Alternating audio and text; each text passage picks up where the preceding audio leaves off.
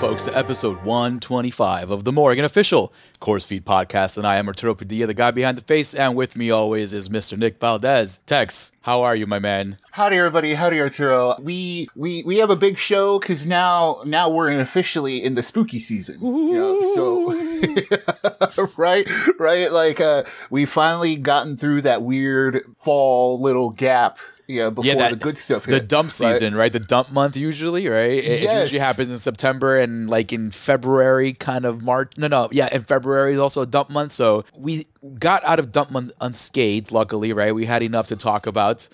Surprisingly, actually, I was super worried about that going into the dump month, but we got covered. But Yeah, like now is usually the time that, we get these, like you said, these whack little movies, that it's like, oh, well, people are interested in horror anyway. They're going to check out whatever. So, well, I know this is a bad transition into it, but so Hocus Pocus 2, the long-awaited sequel to Hocus Pocus, finally hit Disney Plus. Yes, it did.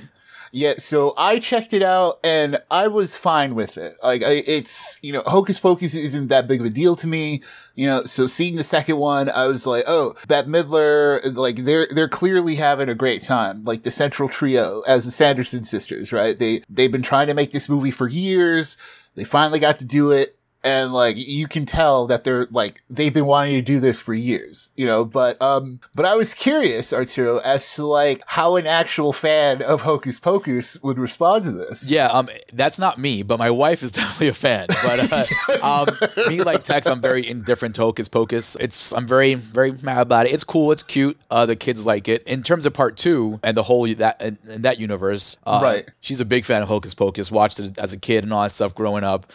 So she was very excited to see it. She stated very solidly that it was just too long. It was too long, and it felt very unnecessary and forced, she said, but she did claim that the trio were good and they did have fun doing it. So yeah, see, because that's what I was thinking. I was also like, man, this movie's gone on for a long time, and like, when you watch the first one, the story is so tight. It's like, oh, these witches, in Salem placed a curse that would make them immortal and come back when the virgin lights a candle or whatever. And then they're the villains. Like, they're straight up like, monsters. Yeah. You know what I mean? Like, one gripe, though, just that you just reminded me, which, speaking of Salem and witches, was the fact that she mentioned, and I also saw this before I passed out through the movie, but they did go in a little bit too much in depth, right, in her opinion, with, the origin of the witch and stuff like that. They went, into devil stuff and all this, and, legit Salem, witch. Yeah, so, on her part, I totally agree with what you're saying. It's cool that in this new version, they're straight up saying things like hell and Satan, and like, that was there in the original one too, because they were like killing kids and stuff. Yeah. But like, in this one, they straight up come up from hell, which is kind of neat. There's no fire and stuff, but you see like the lines in the ground crack open and like, you know what I mean? It's clear that it's hell.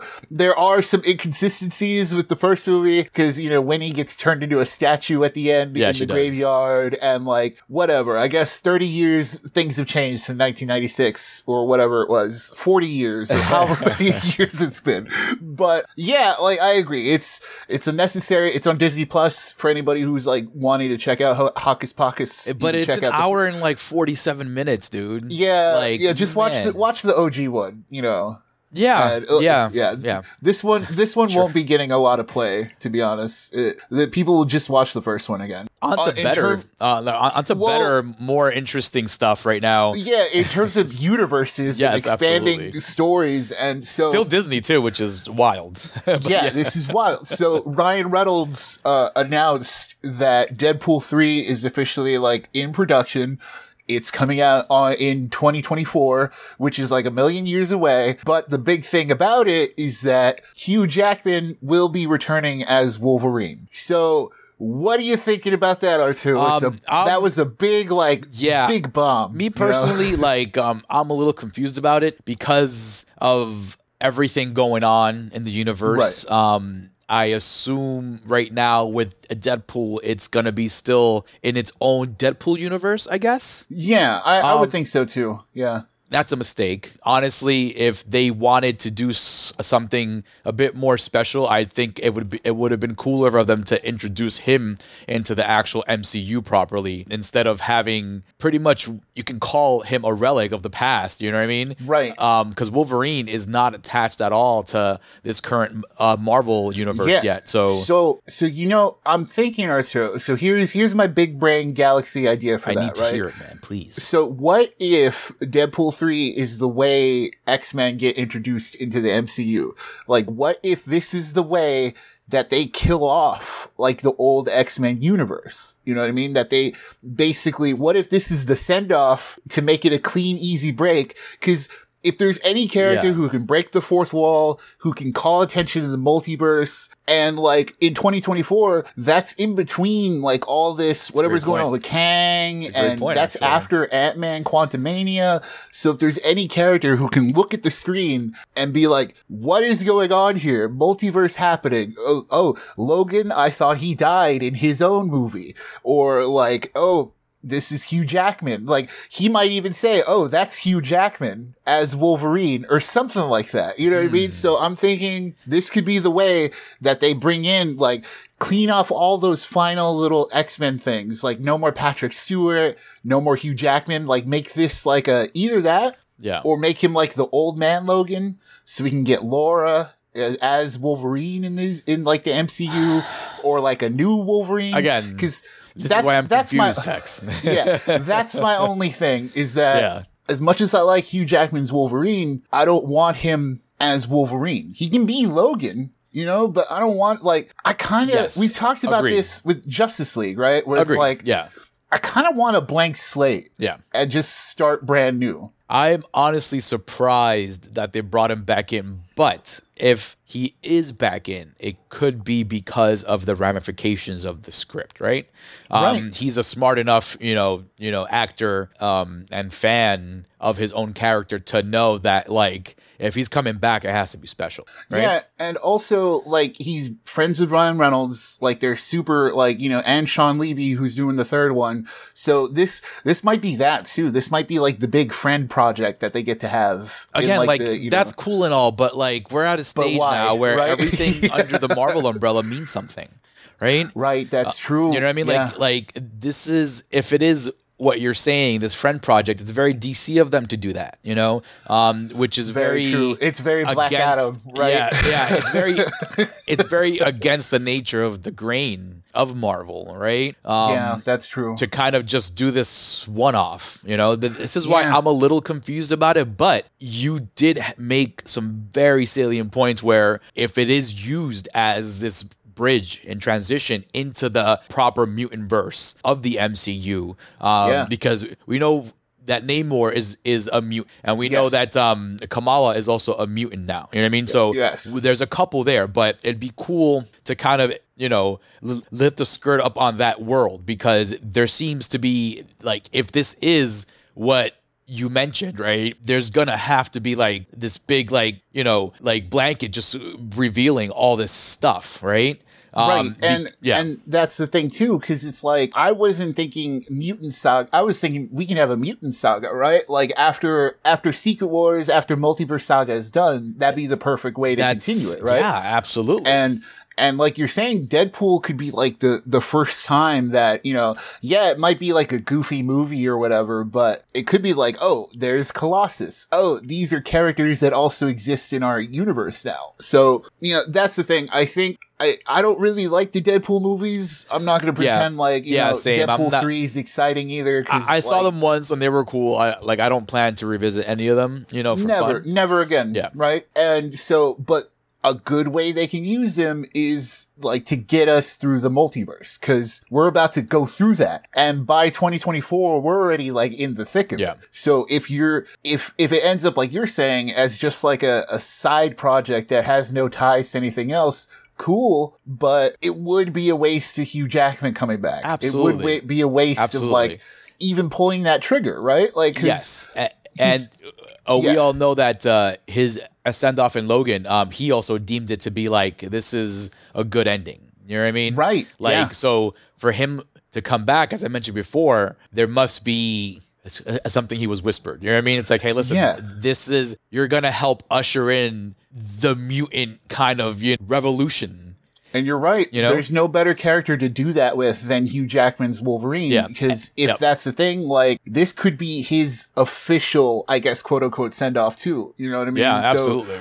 It could be the final stamp on, because fans want him all the time. And so if fans finally get it, then I think we can finally move on from him, right? Like, either say he's doing Old Man Logan stuff out there somewhere.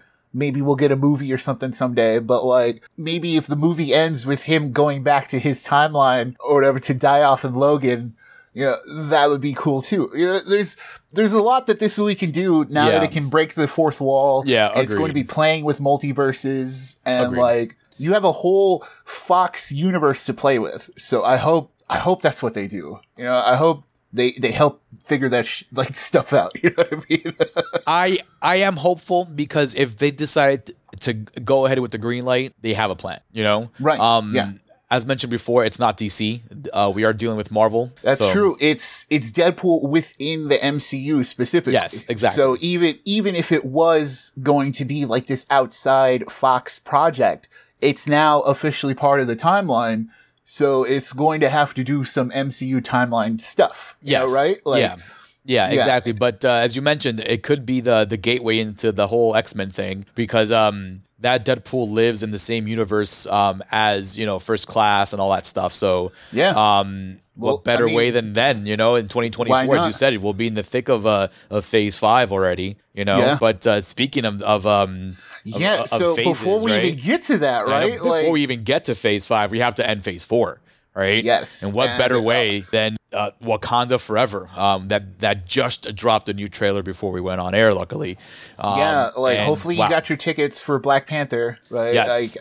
And it's I don't know what you're gonna say, Arturo. I'm thinking we agree that it's looking great. It's looking huge. Yes, it's looking massive. It's looking epic. It's looking like the proper end to a phase, right? Because usually the end of the phases before were the Avenger movies, right? So the scale of this thing, man, it's wow. It's 2 hours and 44 minutes or something like that, right? Or 47 minutes. It's a long movie. So it's one of the longest, but if we start breaking it down, I mean, you kind of need the length, right? Because obviously you're going to have to explain the death of T'Challa, right? That's the thing. Which is a big part of the trailer. Yes. They have to explain that, and we need the time as an audience, as an MCU to mourn. Officially, right? To mourn. Yeah, to mourn and to kind of close out that chapter of that character, that person. Yes. You know what I mean? Yes. And then to actually open up a new one with what looks to be Shuri taking over the mantle of the Black Panther, which we had a conversation off air. I'm totally down for that as long as they know how to package her properly, right? If you just kind of throw her out there right away, it won't work. I think she needs a good journey throughout this, this long story to earn that mantle, to want us to want her to be the Panther, right? Because it makes a lot of sense. Because Shuri has been Black Panther in the comics, et cetera, et cetera. She's more importantly in the story that we see, she is royalty. Mm-hmm. She would be the next in line. Absolutely. So it would make a lot of sense for her to don the suit, but as there has to be a reckoning of that whole, like, needing to fill that shoe, like, needing to fill her brother's place. And so that's what you're saying. Like, part of the length of this movie should be used towards making her officially Black Panther, like worthy of the Black Panther. You know what I mean? Because like, in fairness to Shuri and and that character, we knew off the bat that T'Challa coming in automatically was Black Panther. So we just gave respect off the bat. You know what I mean? We're like, oh no, this is Black Panther. But then also to that point, he had to earn it in his movie too. Like the whole thing with Michael B. Jordan's Killmonger was that that's a great point. He was challenged and he lost. So that was the whole thing of like T'Challa did actually need to earn that place as king because he was also dealing with the death of his father. So it's like, in a weird way, unfortunately, like as Boseman's passing, like it does kind of fall in line with Black Panther's lore in general. You know, like Black Panther's always been dealing with death and moving on and what the weight of history means. And then on top of that, now we have Namor in there who's a full on mutant. He's got like the wing feet, so like. So you're going to need time to explain all that stuff, right? Explain that's people. A whole. Dude. That's a whole other species. That's a whole other society, And then on top of Namor and all his people, right? You gotta we have the introduction of Riri Williams, right, which is Ironheart, right? So we're gonna need that story and that explanation because I personally don't know enough about it to be like, oh, that's Riri, you know what I mean? Like, I just know because the trailer and the obvious Ironheart kind of a symbology there, but the length is warranted. Honestly, like, this is the first movie in a while from Marvel that I can understand that length fully. Because if we go back to Endgame, Infinity War, you can chop that up a little bit and edit it down to be a little shorter. But this one, just because of everything that has to be kind of explained and everything. And Arturo, this is only the stuff we know going in. Yes, right? Great point. This is just like from what the trailer is showing. Because like Feige did make a point to note that this is the end of the phase. So is this going to feel like the end of a phase, or is it going to be like what was it, Far From Home, where it was just the last movie in the schedule? Spider-Man was just, it didn't feel like an epilogue to Endgame or whatever. It just felt like a movie that was there. So like, we'll see. I mean, honestly, man, like if you guys out there are fans of comic books, you guys know Mr. Namor himself. He deals in a lot with the Baxters. Yep, so there's a lot of like connections, right? Yeah, like, so maybe there's that. We might see some Fantastic Four action going on because the Four also deal a lot with the mutant stuff, right? Dude, along with the Quantum Zone business, right? There's a very famous mutant who's had ties with Wakanda in the comics who we just talked about how we could just start getting mutants. And what better way to, like imagine a post-credit scene where you see like thunderclouds forming and stuff like that, Man, so much. Like, your mind I'm a comic book fan, you know what I mean? And you guys know that, Tex is a comic book fan. I know you guys out there, a lot of you guys who are listening for sure are fans of heroes and action and DC and Marvel and stuff like that. And if you know all these characters that we haven't seen yet, your mind's going like, oh my God, what is there? You know what I mean? And because there's a big villain who deals a lot with Wakanda as well.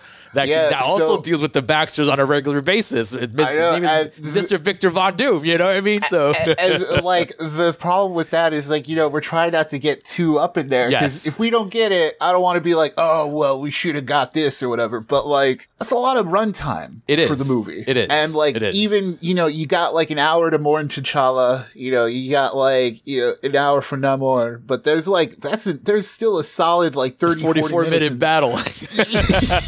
So it's like there could be something else here, there could be not, but if not, like what we know about it already is already exciting, and I can't, I'm pumped, dude. It's Marvel's last big movie of the year, so I'm very pumped. And we saw a little bit of the history of Namor, like starting to come out in that trailer when what's this guy's name? The other dude, the other guy who fought T'Challa in the first Black Panther, the other like tribe leader. M'Baku? Yes, M'Baku. Yeah, like M'Baku. Like he was like, oh, this is they call him Tex. What do they call him? I didn't catch the name, but he's basically like the serpent god. Yes, you know? yes. So, I'm like, oh man, I'm going like awesome into that like that lore and that history. So I'm very excited to see more of that. I mean, let's do it, bud. Let's go. I got my ticket, man. I got my ticket, so I know I'm definitely be there, man. Yeah, I hope you guys got your tickets too. Yeah, tune back in after that movie pops out. We'll definitely have that review ready to go. Unfortunately, unfortunately, folks. As we continue the spooky season, we're bringing you guys a bunch of double features. And again, for our double feature presentation for this week, folks, we got the good one, and we got. Well, you know what? Well, is that really a good one? I was gonna say, like, unfortunately, like in terms of what we have this week. Yeah, you know what I mean. Like, let's start off with the really bad one, though, first, right? Before we get into a debate about some, a decent flick. Rob Zombie's The Munsters. I've said it before, folks. I'll say it again. I said it in the review that I posted up after I saw this thing. What a waste of time. Honestly, what a waste of time. Like to be straightforward and frank with all you guys, I tapped out after an hour. Wow. I couldn't finish that movie. I thought I gave it enough time for it to kind of, play to my senses. You know what I mean? Right. Enough to get me in, because one thing I do have to say that visually it was cool. Visually, the colors are very like Rob Zombie, very theme park, very attraction stuff. I agree. And that was cool. And I'm like, this could live in a different space, and I'd like accept it. You know, like maybe it would be good as an episodic TV show, like the actual show itself was. But it was too much. I'm not a fan of campy stuff or B-movie stuff like that, but this is like, man, like it was like it's a shame, because like I said, like the costumes and the time and the effort and put into the looks, Technicolor, yes, right? the time and effort put into the practical makeup, because Rob Zombie does a lot of practical stuff, into the actual look itself, into the vibe. Like, it's a shame. It's a real big shame that like the actors couldn't really do their thing. You know what I mean? Like it wasn't good, Tex. It's hard to describe, because there's effort there, but then like it's like, why are you wasting all that effort on these people? You know, like at least to save this for like, I don't know, something else, man. I know you were a little bit more forgiving than I was, but I honestly thought that along with the acting, it was very unnecessary. Like, dude, like I can just go back and watch the Munsters on TV Land, and I'll be fine. Well, see, that's the thing. I'm not going to pretend like the TV show is great either. No, like, it's not. Of its time, 1960s, goofy stuff. So my thing is, like, I am more forgiving of camp. I do like camp. I'm not gonna seek it out. I'm not gonna seek out goofy horror just cause. But with this, I didn't like it. I'm not gonna say that either. I'm not gonna pretend like I liked it. But I liked some things about it. Like, more so than like the Technicolor stuff. I like the Rob Zombie techniques that he does, like the close-ups with the different background. You know how he has the still person, but like the moving background. Yeah. So he does that here with like, with the Munsters effects, like the spinning spirals and stuff like that. And it's very old school techniques too. Yeah. Yes. Yeah. So like when he does those things, it works here. It's like, okay, I get your vision for this new version of it, and I do like, the dude who plays Herman Munster. I forget, this guy's been with him in like a bunch of his stuff, right? Yeah, it's one of his regulars. Yeah, so I do like his Herman Munster. I'm not gonna lie. I'm like, I don't know if it was like, if it was the fact that I was sitting there so long that eventually it just kind of wore me down. You're like, fuck Stockholm, let me just give in. Yeah, I don't know if it's like Stockholm Syndrome effect or anything like that, but like some of like his deadpan gags did kind of like, I'm like, you know what? I was kind of charmed. I was like, okay. I guess Lily, was right about him, I guess, right? Yeah, but that's the other thing, is that everybody else is terrible. Oh my God, tell me about it, dude. So, he keeps putting his wife in these things, and like, I get it. You're a wife guy. You love your wife, and cool. Like, I'm glad that you two get to have all these creative endeavors together. But keep it to yourselves. You know what I mean? Like, that's exactly. I don't gotta see this shit all the fucking time, dude. Seriously. Yeah. Like, it's annoying, dude. It's annoying, Tex. It gets fucking annoying because it's always to the detriment of the movie, right? Like, yeah, because she's not good, and she never really gets better. No, like, she was only used as baby because just her. I think that's just how she is in real life, I guess, right? Because like that's the only character she was able to portray that felt right. You know what I mean? Was that character in Devil's Rejects and that whole trilogy that honestly should have stopped after Rejects, but go back to the archives for that one, folks. And but and it's a shame because Lily's an anchor for so much of this movie. Dude, like, she's the movie. Like, it's about her finding love and getting married and doing all this stuff. And oh my God, she's not good, Tex. Like again, it boils down to the people you waste all this effort on, right? And he always kind of just throws her on, there. But this time, like, she's super prominent, and we spoke about this when we first saw the trailer, and we were like, wait a minute, this is not good to focus that much on her. And we see why. Like, she's not a good actress. Like, it comes off as very just like stale, very like, even when she's trying to be Lily from back in the day, it's like, no, you're not good at acting. Yeah. What sucks is that, like, I'm like, I want to defend this movie because, like I said, I watched the entire thing. Unlike you, I did see how it ended, and like I did, and it does eventually tie back into the show because it is, it's set to be a prequel. Like, it's a prequel about how they met and eventually got into the house. It better stay as just one movie.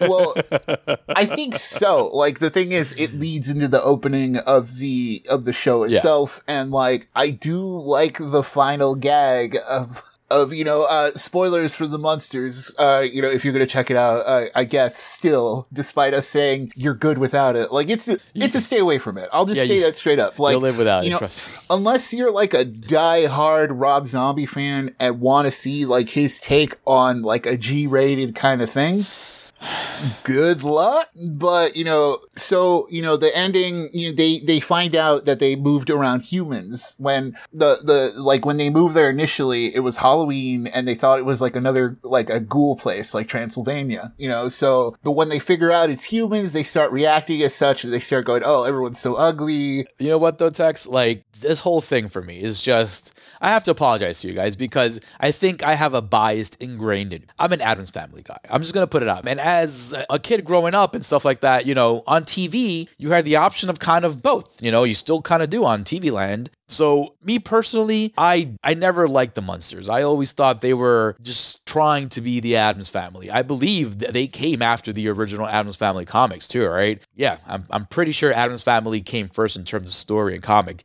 The Munsters came after, and it was too similar for me, honestly. And I was out of it. And I gave it a chance. I gave this one a chance, but like I said before, it was long, and I gave it an hour, and the hour didn't really satisfy my taste. But like, it's like Tex was saying, like, there are some things in it that a fan of Rob Zombie or a fan of the Munsters would and will appreciate. I'm not a fan of the Munsters. I am a fan of Zombie, but he shat on me way too many times, folks. Be honest with you. But there are some redeeming qualities in this thing that come mainly because of Zombie knowing how to do his job, to a good level. You know what I mean? I can't say he knows how to do his job great, because if you go back to the archives, folks, we know that Rob Zombie has definitely had some stumbles along the way. Right. Yeah. And like, that's why I don't want to. Like, the thing is, it's weird because I don't want to bash it, because like, it's okay. Let me bash it. All right, you can bash it. Like, in my review of this, like in my half of the review, it is a stay away from it. But I am gonna say, like I said, unless if you do want to see how he tackles this new kind of format, like it's a whole new kind of thing for him. You know, Yeah. like he uses his Technicolor, his classic old techniques to like do this new kind of G-rated kind of story. And like, you're right, because it does remind me of like one of his music videos from back in the day. Yeah, and you know, and there are, you know, he still has the same problems that he always has. There are big detours. There are like his wife is an obstacle. Yeah, there are like extended musical sequences that it's like, okay, here's classic zombie. Jesus Christ, like man, there's like a Sonny and Cher kind of homage, and it's like, okay, I get it. You're being campy. Sometimes, like I said, sometimes it works for me, and I'm like, that's why I'm like, I can't completely trash it, but I will say there are better uses of your time. Like it's an understatement. Yeah. Like it's a long, like that's the thing too. It's a long movie. Yeah, man. And thinking about it, if it was like a 20-minute, episode series kind of thing, I think it would have worked a lot better. But at the same time, that's a long investment too. It's a long investment, and if your main character sucks, I mean, come on, Sherry Moon Zombie. Like, I liked you as Baby and the Rejects and all that stuff, but let's be serious, people. Let's be real. There comes a time in life where you must understand your place, right? And you must know your capabilities. Like, if you know that like you're not that great, I'd be like, hey Rob, you know what, can I just take a backseat on this one? Can you put me like a supporting character or something? Find somebody else to do this that has a little bit more skill. That's the problem with, their working relationship. Dude. Like, it's that they'll never tell each other, whether or not they're good or bad, because they see each other as like the best thing ever. And like, like I said, there's nothing inherently wrong with that of like, I'm glad they're enjoying their time. I'm glad they're having this creative thing together, but at the same time, it's not something I want to keep sitting through. Keep it to yourself. Keep it behind closed doors, please, because all your attempts at working together and having her as the main character have legit been a detriment to like all your projects. Like, and it's a shame too, because like this is yet another Rob Zombie movie that really didn't need to happen. That's basically all of Rob Zombie's career, right? It's like they're movies that he just makes, that they kind of exist. Maybe outside of maybe Halloween might be the outlier, but like it's sort of which like one, part 1 or 2, because like there's issues with both of them. And no, but I mean like the fact that they just kind of get made. That he just keeps making movies, so like Halloween might have been the outlier because he actually got like money for it, and like he got enough money to do a sequel. It wasn't even like, and then on top of that, like he does it. It was a big brand, right? It was a big brand. But no, but what I'm saying is that like unfortunately, the Munsters, it's not something people ask for. It's not something people will ever ask for, and nor will they seek out. And that's Zombie's career in a nutshell. There are movies that there are movies he just makes that like people, he's got his fans who will watch it. Munsters is probably like his widest distribution since Halloween. Because it is on Netflix. Yeah, I think you're right about that. Yeah. It's in the Netflix top 10. People are watching it because it's there. It's the Munsters. It's a brand. It's not the most notable brand anymore, but it's a brand nonetheless. So this is, a high profile thing that nobody asked for, that he just kind of made, with whatever little budget he had. And like, he's just going to keep doing it. Whatever he does next is just going to be a low budget movie that he just kind of makes, with whatever little money he has. And like, unfortunately, as a whole, like I said, my main point of saying all of this is that this is just going to be another one of those. This is just going to be another one of the movies that you kind of just saw and you're done with it. You don't need to, then you'll see whatever Rob Zombie comes out with next. Cause unfortunately, he's got us like that. Like, yes, we're going to have to for the morgue, buddy. Like how many times is he going to do this to me, Tex? As many times as he wants to. That's like, what I'm saying. He's just going to keep making them. I'm a big zombie, apologist. And, and even then, right? Even then, like I have my limits. Right. Folks, did you see freaking, what was it? 3 from Hell? Yeah, go all 31, the way back. Good folks, all the way back. Oh my God, he just all the way back in our archives. All the goodwill he did with Devil's Rejects was completely obliterated with 3 from Hell and 31. Anyways, folks, I know. Let's move on. Yeah, stay away from go it. watch Munsters on Netflix. If you have the time, if you want to, it's there for you guys. I don't recommend it. Tex also says stay away from it. Zombie, I'll see you in a couple of years. I know you got something. Yeah, we'll see whatever we'll see die. 32. We'll see, like don't whatever. You put that evil on me, Tex. Don't you put that evil on me, all right? Whatever movie he wants to do next, he's just going to do it. Like, speaking that's what I'm saying. of putting evil on people, our next film and our headliner of this double feature presentation is Smile. This one came out of nowhere because I saw a quick little teaser, right? Yeah, over the summer.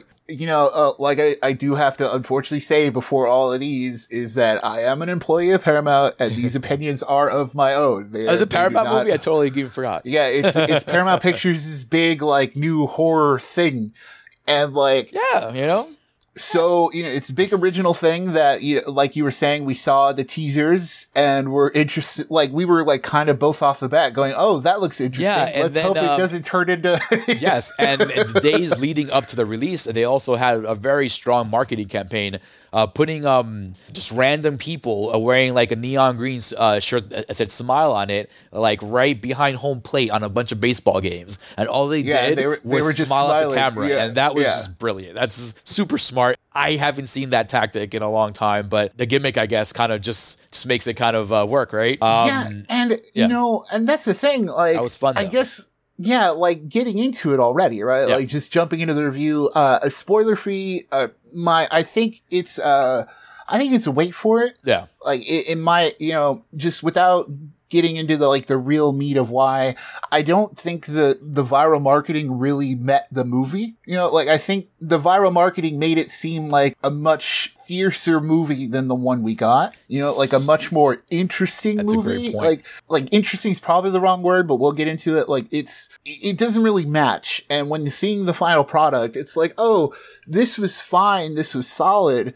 But, it's still like wait to see when it comes out on like Paramount Plus or something. Yeah, I agree with you. It is a wait for it. And Tex put it great. I didn't even put two and two together there. He's right. The marketing we got for that and the way the marketing and the image was so public, right? And so wide, especially being in a baseball game of that caliber too. It was a Mets game, and we know they're going for the the playoffs and all that stuff. So everyone saw it. A lot of people saw it. Announcers did a great job of pointing it out. The cameraman did a great job of focusing on them. I believe it had to be a partnership because obviously, of course, yeah. But yes, the marketing was scarier than the actual movie. It was creepier than the movie itself. Yeah. Full spoiler alert. Full spoiler alert for Smile. Go check it out if you're interested. Yeah, right? the real life marketing Smile tactics that they pulled for their ad campaign was honestly better done than what we got, right? Because essentially this movie is it's like an It Follows Jace, right? Yeah, it's It Follows but with trauma. Yes. So full spoilers from here on out. Go check it out if you're still interested. Maybe you are because it's the first big horror movie of the season. And that's generally like Arturo said in the beginning, dumping ground. But it's a more artsy movie than probably I didn't really expect going in. Yes, agreed. It's a lot more heady of a concept. Yes, I wholeheartedly agree. The filmmaking was pretty good. It was pretty solid in terms of the film tactics they used, like the shots and the cinematography stuff. It was long-winded. Speaking of filmmaking, we just talked about how it was long-winded, dude. Again, the movie itself is an hour and 44, right? Just shy of 2. What is going on with that? Why? We just talked about Hocus Pocus. We talked about Rob Zombie's Munsters. And now Smile, where our big complaint uniting all three is that, why is this so long? You're not Wakanda Forever. Unnecessarily long, too. Because by the time you get to the real thick of it all, it's like you're an hour into the movie already. It's the pacing is rough, but it's weird. It's really laid out weirdly because there are detours with fantasy sections of these nightmares that she has. but it's like they're played out like real scenes. So, when you see it in the movie, you're like, oh, okay, and then you see the thing happening. And when it happens the first time, it's a cool little swerve, right? It's a cool, like, oh, she was just dreaming. This is all the whatever the monster is. Yeah, but then it happens again.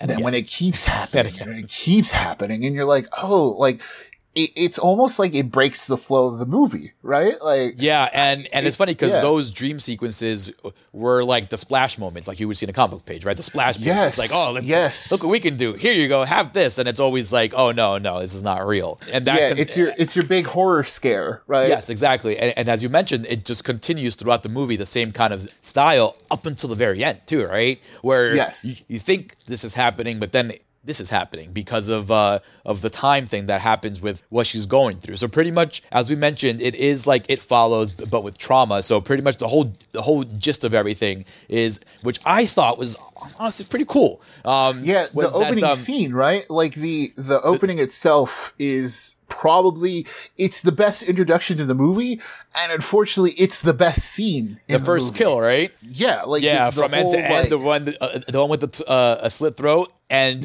you get a little peek in the trailer, but then I was really like down for the whole thing, which is why I was a little disappointed at the end of the day, because they just stayed with it, right? They didn't cut away, which I thought was awesome, and they this. So they notably did, to show off what's her name's face, Sosie Bacon, who's related to Kevin Bacon, which is funny. That's funny. Yeah, so they do show her in shock for a second, but then they go back to make sure that it's like, no, we're getting the whole thing. Exactly. And you get a lot of those throughout the movie. You get a lot of tracking shots in the movie as well, with her just kind of experiencing something while you're in the moment. It happens a lot, like when she's walking around the hospital, right? It happens when, like, for instance, she's walking in one of these dream sequences, right, down the hospital, and she's the guy smiling, and then she goes in, and all this stuff happens. But there are some, like we said, there are some cool film techniques and some cool shots they had. Like I mentioned as well, that first kill and that introduction to our issue is really the top of the mountain in terms of what this movie will give you. It's downhill from there, unfortunately. Yeah, like, it's everything before the title card. Like, even the title card's kind of cool. Like, it's nostalgic in that it keeps flashing, Yes. So, and they had that little red thing. I was like, oh, I'm down. But then it was right downhill from there. It's like, oh, we're down, but we're never up. Yep.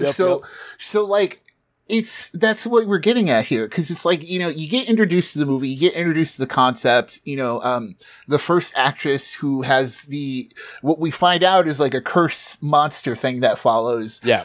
And like the first actress who has it is incredible. Yes. Like she gets a lot of close up shots when, and she's like, you're really feeling it. And, I was like, wow, I was really invested, and then, the first kill happens, like you said, and then it stops. Like, kills stop happening, because then it turns into It Follows. Yeah, because now she's inflicted with it, and once the person's inflicted with it, it focuses on that person. So, so just to continue with what Tex was saying with the It Follows thing, the way this thing passes along is by seeing a suicide, which I think is... It's pretty horror, or it's pretty brutal right there.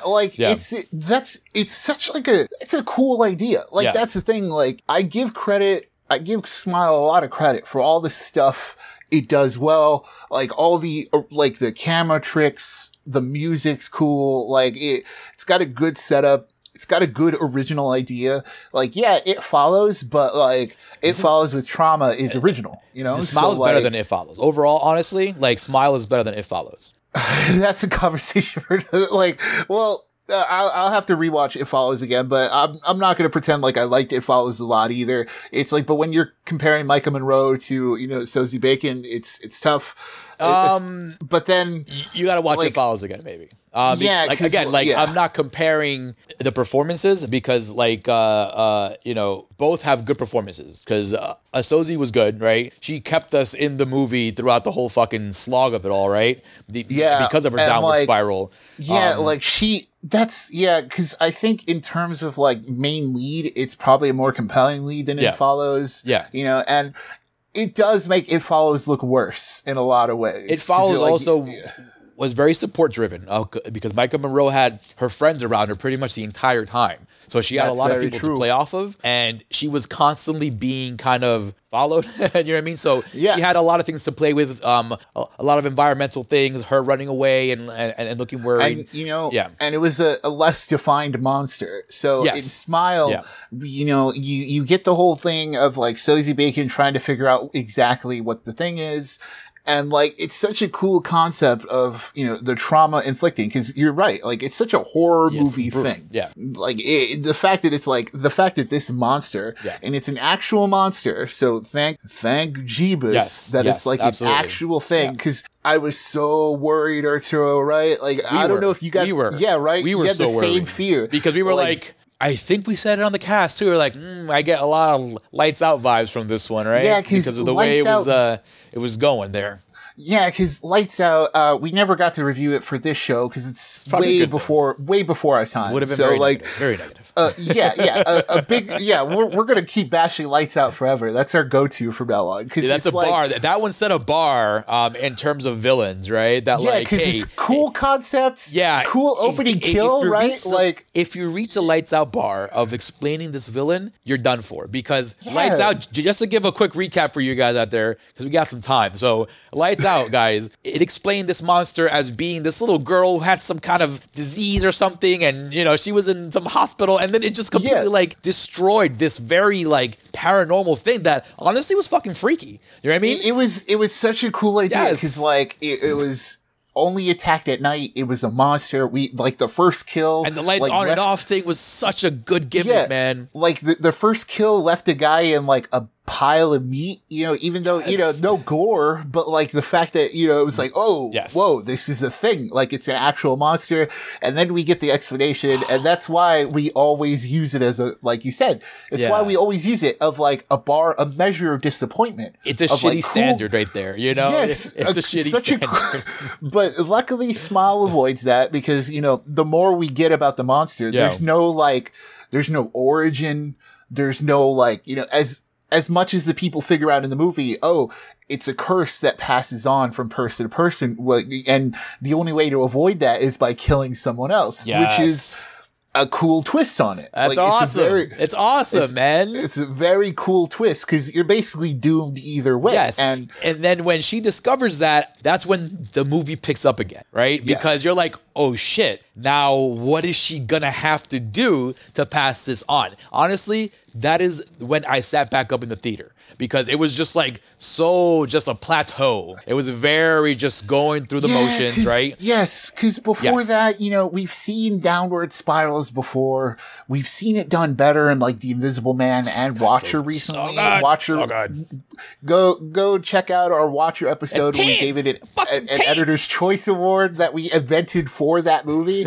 But we got the dynamic of the husband, the husbands are changing now of they inherently believe the person they married because of course, right? Yeah, the man is they're written more sensitive than in the past, which is realistic because we as men, we are sensitive people as well. We hurt, we feel, you know what I mean? And they have limits too, and Exactly. as we saw in Watcher, he reached a limit before he's like, okay. He's like, all right, you're crazy.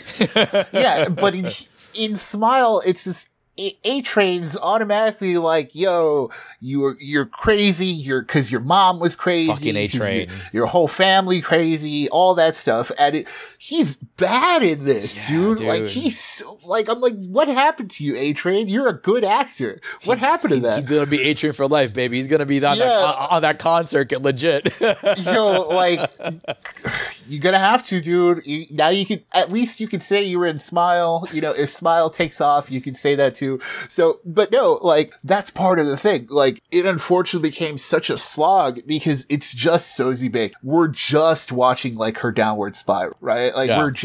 We spend a whole hour with it. And then finally the actual conflict of the movie kicks in of I either have to kill or die. Yeah. And like you said, this is when we sat up. That's also when I was okay, here we go. We got something. I guess getting to the climax of the movie, that was the one time the detours really worked for me. The whole, she thinks she escapes.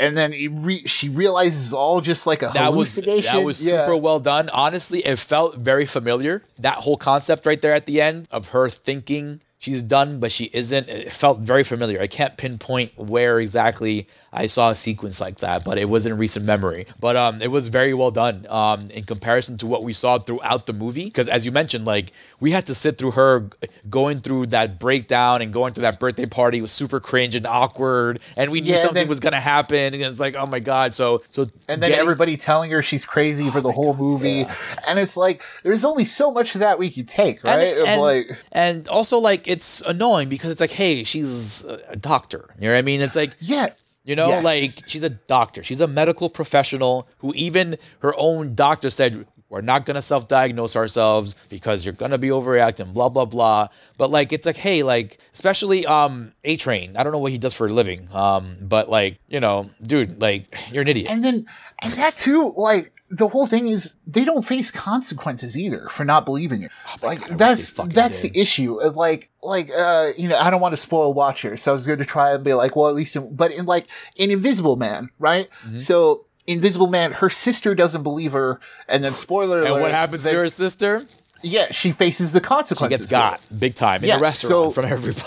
Oh, man, what a good scene. Smile, and it doesn't happen in Smile. You don't get that horror. You don't get that really horror movie punishment. Yeah, you don't get the bite. You know what I mean? Yeah. And that's lacking through the whole thing too, because unfortunately, because the focus is so on Sosie Bacon now that she has the curse, there's no other kills. Like, there's no other big deaths outside of ones that happen off screen that we find out about. Or it's like, and the kills we do get are like imaginary. Yeah.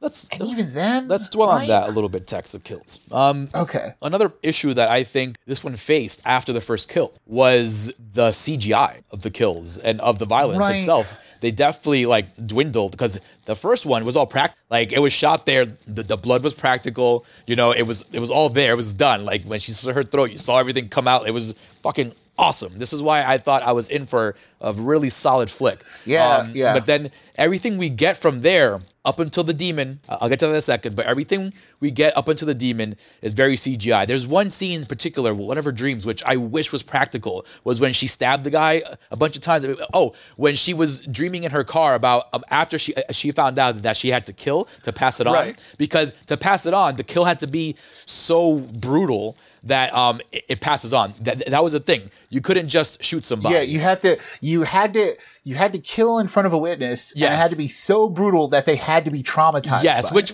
was like, wow, this is such great. a cool idea, right? Dude, yes, but they didn't know how to handle such a concept. It was too big for their imagination, and it fell flat, unfortunately. Like I was saying, they used a CGI in this one scene, which could have been super elevated by just some practical stuff, and I think it could have been done within budget too. You know, it was just her just stabbing the hell out of somebody's chest. You know, I'm like, why do we need CGI for that, man? And then, like, you know, then you have what's his name? Cal Penn.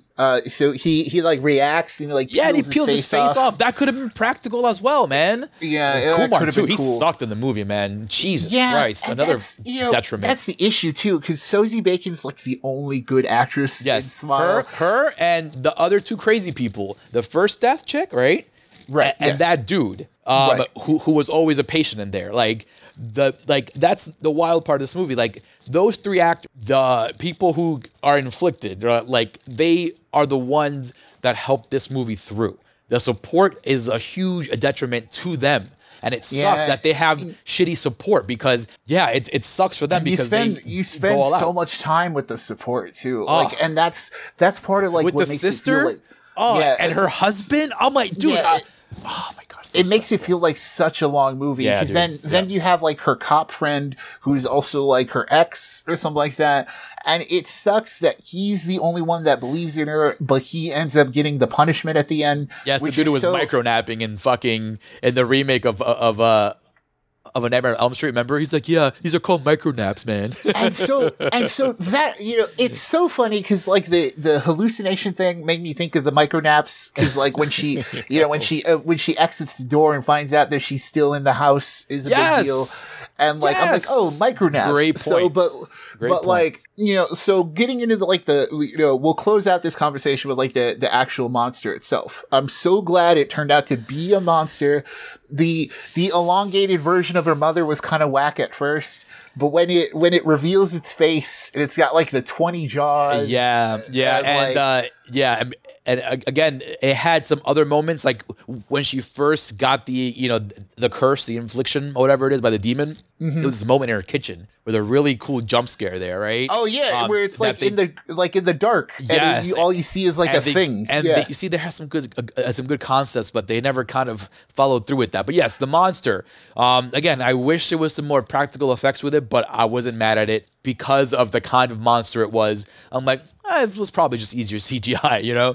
Yeah, because they made up for it by like kind of making it a little gruesome the way it enters somebody else. Yes, dude, that was so unexpected, unexpected, so fucking awesome. So after a text said, first there's this huge face peel again, right? And then after the face peel, these like jaws just come down, all smiling at you, right? And then it goes to this wide shot, and you see this, like, what is it? Like this Resident Evil, like a Demogorgon type looking demon thing, just like opening the mouth up and just getting in there. Dude, it was great. I'm like, okay, all right, let's finish strong here, guys, you know? So, but then, like, again, like, it goes, after that, it goes to the whole back and forth thing, which actually was done well. And then it ends up tricking her ex because she had locked herself in her old house and stuff like that to make sure no one got in, because she knew the deal. She was like, yo, I have to kill myself pretty much so this thing doesn't pass to anyone else,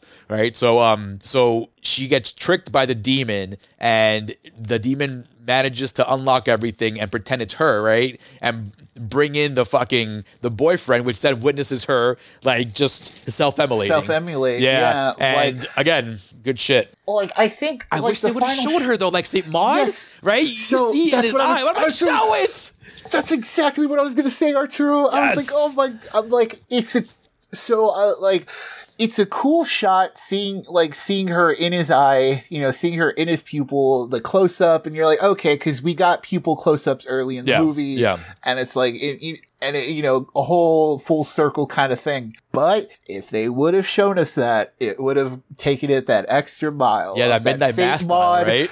Yeah, of that St. Maud, give us that, like, more than a fraction of a second of the actual self-immolation, and like... Yeah, just like Midnight Mass, just like that one last shot before you go dark, right? It's just her kind of burning apart, and then you go black, and you star swipe, and the movie, right? Credits roll. At least you leave the viewer with a good image there, right? Yeah, like, so on Corpse Speed scale, this is like a 6, right? I was thinking 6.5. I gave it a 6 because of the actress. She fucking acted her ass off. Yeah, I want to see her in more stuff. Yeah. You know, I hope she does more horror, because like we could use more talented horror actresses who can really anchor a movie with just their emotions and performances, right?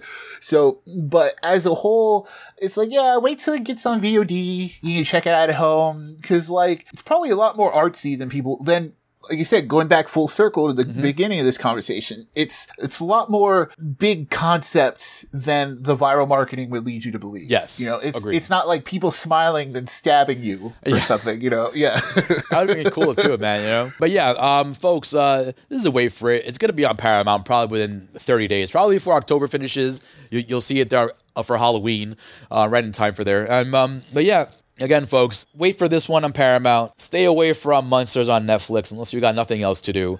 Unless you literally have nothing else going on. But, we got some other things for you guys. If you guys want, you can go back to our archives. We have about 124 of these things for you guys.